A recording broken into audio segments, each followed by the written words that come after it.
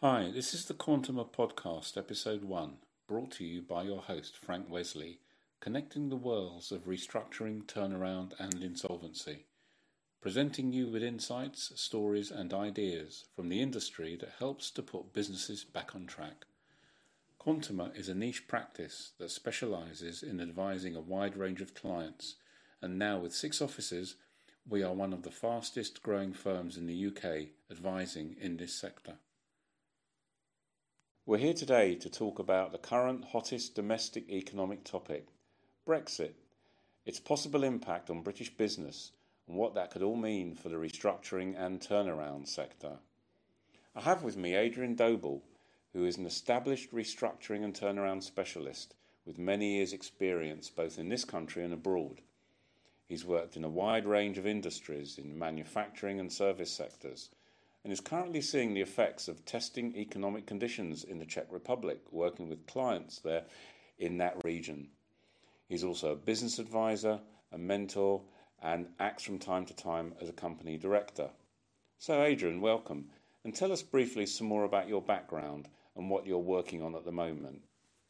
Okay, well, thank you, Frank. And it's a very nice introduction. I spent most of my time working outside of the UK over the last 10 years, right up until 2011, when the restructuring market went very flat and the US investors basically stopped investing. But before then, I'd been out in Hungary, as you say, Czech, Germany, Italy, Spain, pretty well everywhere, the US as well, and China. And then really since 2011, the UK market has had sporadic activity in areas such as, initially when fuel costs were high in areas dependent on fuel. So I did a big project in rail maintenance where they use a lot of fuel, and transport costs were very high. I'm a fellow of the Institute of Bankers. That's my early career. I helped then set up the early restructuring profession, joined the Institute for Turnaround on day one, and I'm now a director of the Turnaround Management Association. I'm working on various projects. It's a difficult market. I've always advised, but in a very hands-on way, so I'm Lean and Six Sigma trained, and have tried to take operational roles, but I made a decision to come out of advisory work and join leadership teams in companies. That was last April. So I've been involved in a number of businesses at board level, most recently an aerospace business where I'm hopefully going to be their chairman shortly. How does that help? That's excellent. That's very interesting and a very impressive and varied CV. Part of this podcast is to discuss the effects of Brexit on the restructuring and turnaround sectors. So for listeners who might not be familiar with these terms, just briefly outline what those sectors mean to you. I've thought a lot about what turnaround is over the years, and there's one overriding distinguishing factor, and that is that management cannot be expected to be expert in everything that they do all of the time. I've watched banks and investors back good management teams only to say 3 or 4 years later, they're not good enough. What they're actually saying is that they're out of their skill set. And it's very different to build a business juggling 10 balls. I admire those people. Turnaround is about prioritizing maybe 2 or 3 things that bring back focus in the minds of people that are generally stressed, anxious. And anxiety creates irrational behaviors. And that's what people see in the marketplace. So basically, it's hugely mentoring.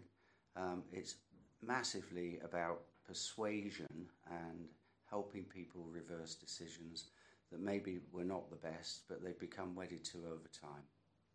That's very helpful. Thanks, Adrian.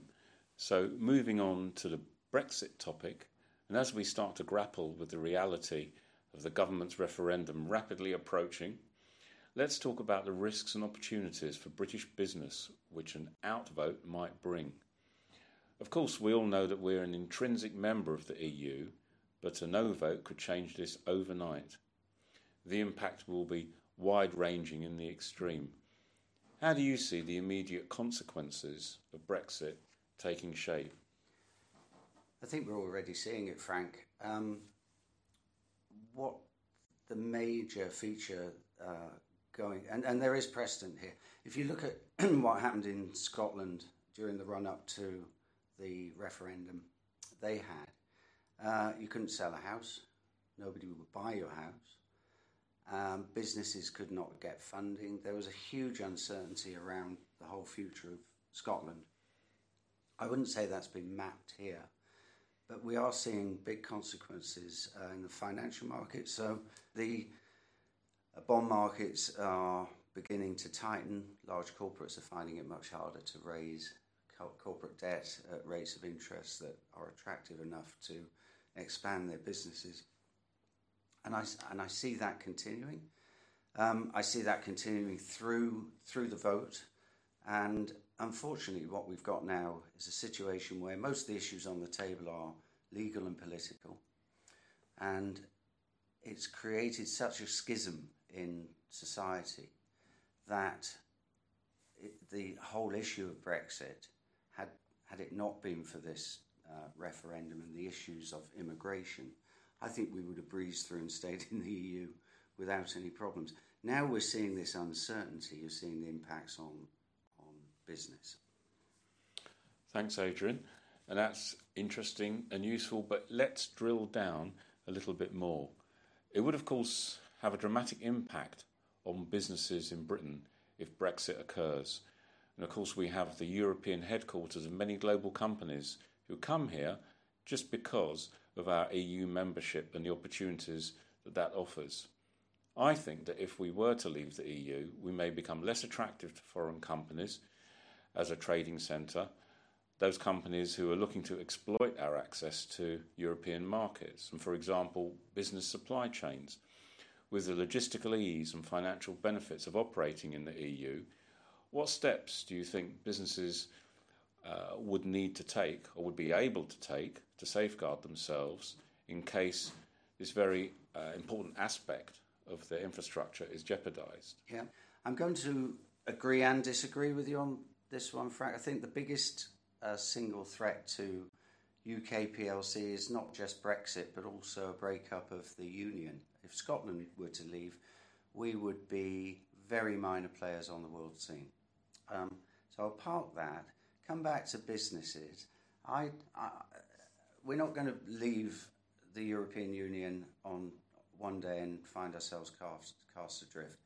There will be transition, and large businesses probably don't know what they're going to do. So small businesses can't really be expected to know how it will affect them.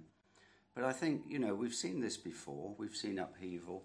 We've seen the breakdown of the Soviet Union. There's precedent, but life goes on. So I think smaller businesses need to follow. Bigger businesses need to leave. But clearly, the financial sector is going to have a massive and potentially unknown impact.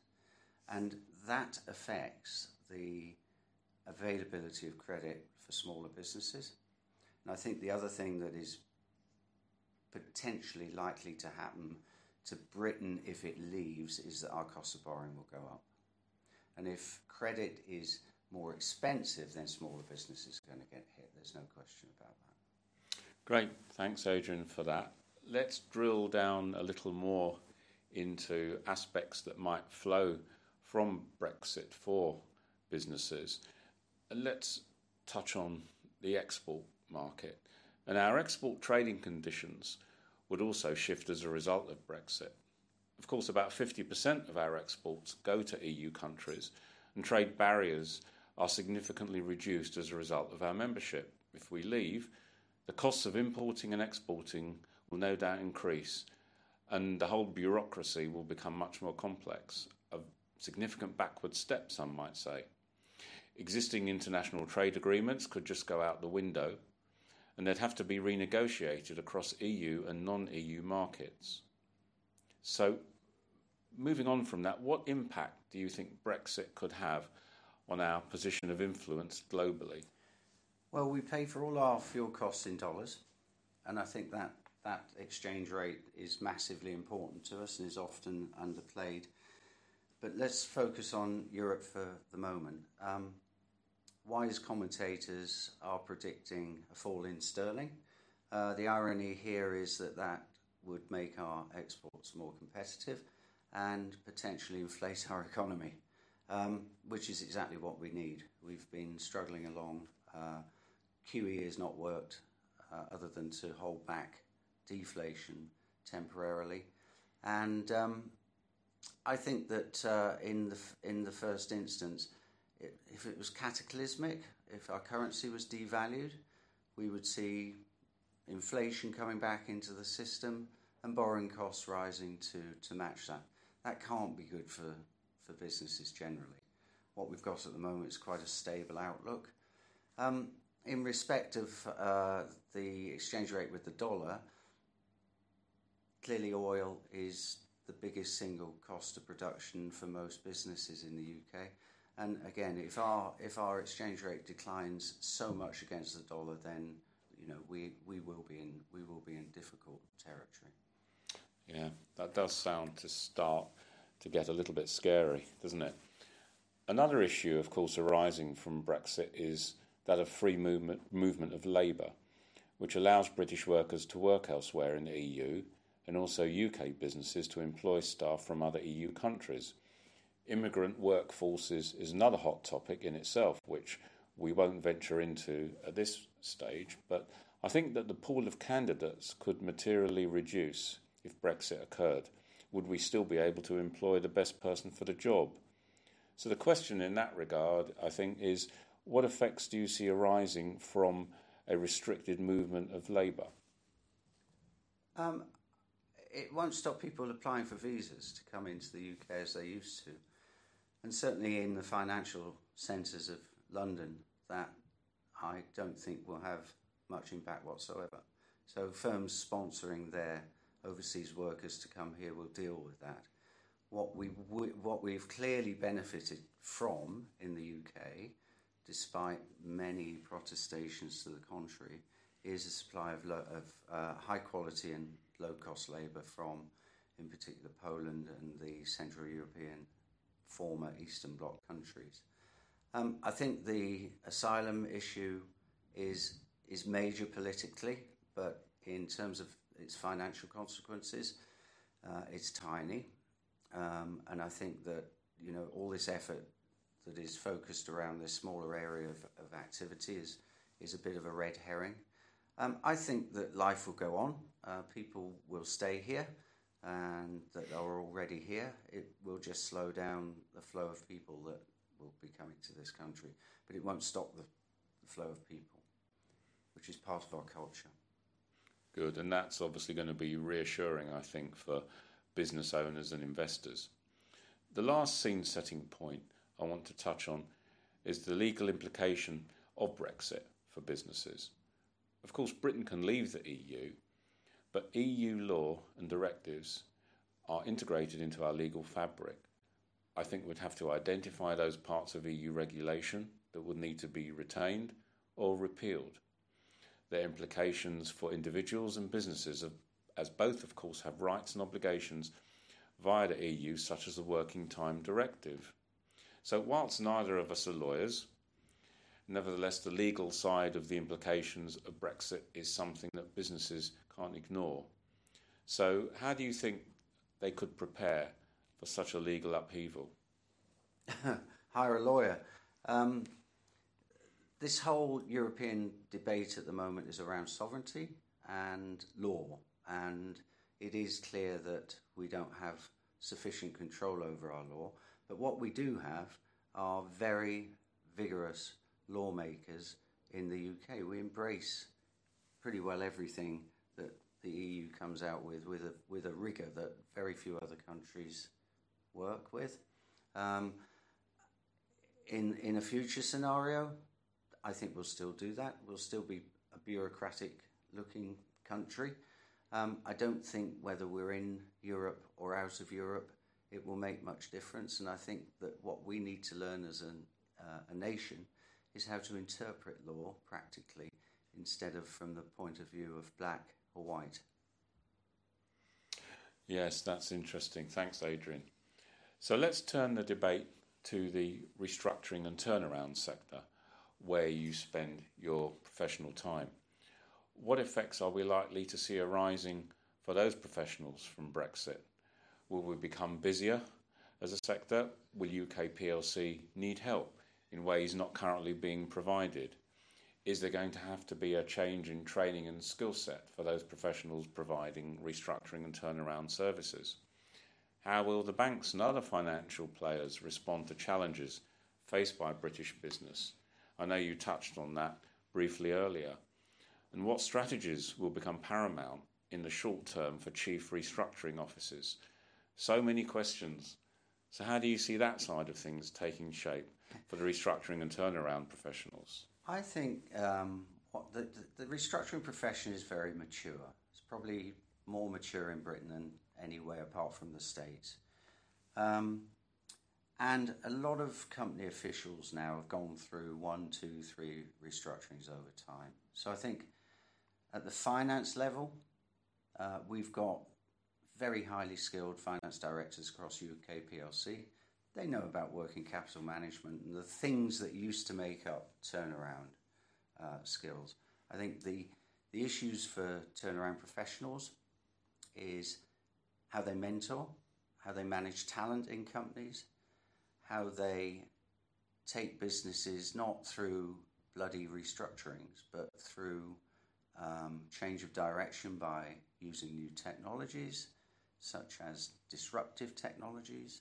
I think the whole source of funding issue will go on for many years to come. I think banks have isolated themselves to the position where, worst case, they're not first choice anymore for borrowers. I think the alternative lending scene is set to grow. It will have problems, but it's at 4.5 billion already. I think private equity is reinventing itself. And I think that, the sources of finances for businesses in trouble are varied. This revolution has been quite debilitating for turnaround professionals because it's allowed management to put off the evil day or bring in skills that are very different to the skills that we grew up on. And I think, therefore, that the turnaround profession is probably needs to reinvent itself as something else. Transformation has been put forward as a new coined phrase. I think that there is a case to say that the turnaround profession will morph into just good business as usual management where these skills are required on a daily basis, because the forces that are hitting companies are so much more varied than they were just 5 or 10 years ago when the bank manager woke up with a sore head and your credit was turned off. Now it's a whole range of stakeholders, and so the skills need to change with it. That's very useful to learn, Adrian. One point that was occurring to me whilst you were talking was what could flow for businesses who really start to struggle as a result of Brexit, those that actually start to verge to move towards the position of insolvency. The statistics for company insolvencies over the last few years have declined to a stage where they have been flatlining for a period of time. What do you think might happen to corporate insolvencies as a result of Brexit? I think you are experiencing in the insolvency profession the same issues that I just highlighted, and that is that skills are rising in companies, rescue skills, in-house, alternative sources of funding to put off the evil day. And some companies turn around naturally because they've raised new funding, given a fresh start. The insolvency profession has been reinventing too. The use of the pre-pack has expanded. The use of alternative ways of restructuring finances of companies has become much, much more sophisticated. Most businesses, I understand, are sold out of insolvency as going concerns. And I think, therefore, that what's happened is that the insolvency of a company has become a tool to reconstitute that business. So the old days of trading insolvencies, whilst we still see them, and we're seeing one now with Brantano, the footwear business, the reason for that insolvency is to transfer ownership of a business that is then cleaned out and restructured. So I think that the insolvency professional just needs to get smarter and smarter. And, the days have gone when they can expect to receive businesses coming into insolvency falling off a tree. Does that help? It does, and it's interesting to hear the views from the turnaround sector as to what might happen to the rate of company insolvencies should Brexit occur. So, anyway, let's close off this podcast now. In summary, we in the UK have become much more interdependent on our European counterparts, despite the negative media stories that we regularly read about the negative aspects of EU membership.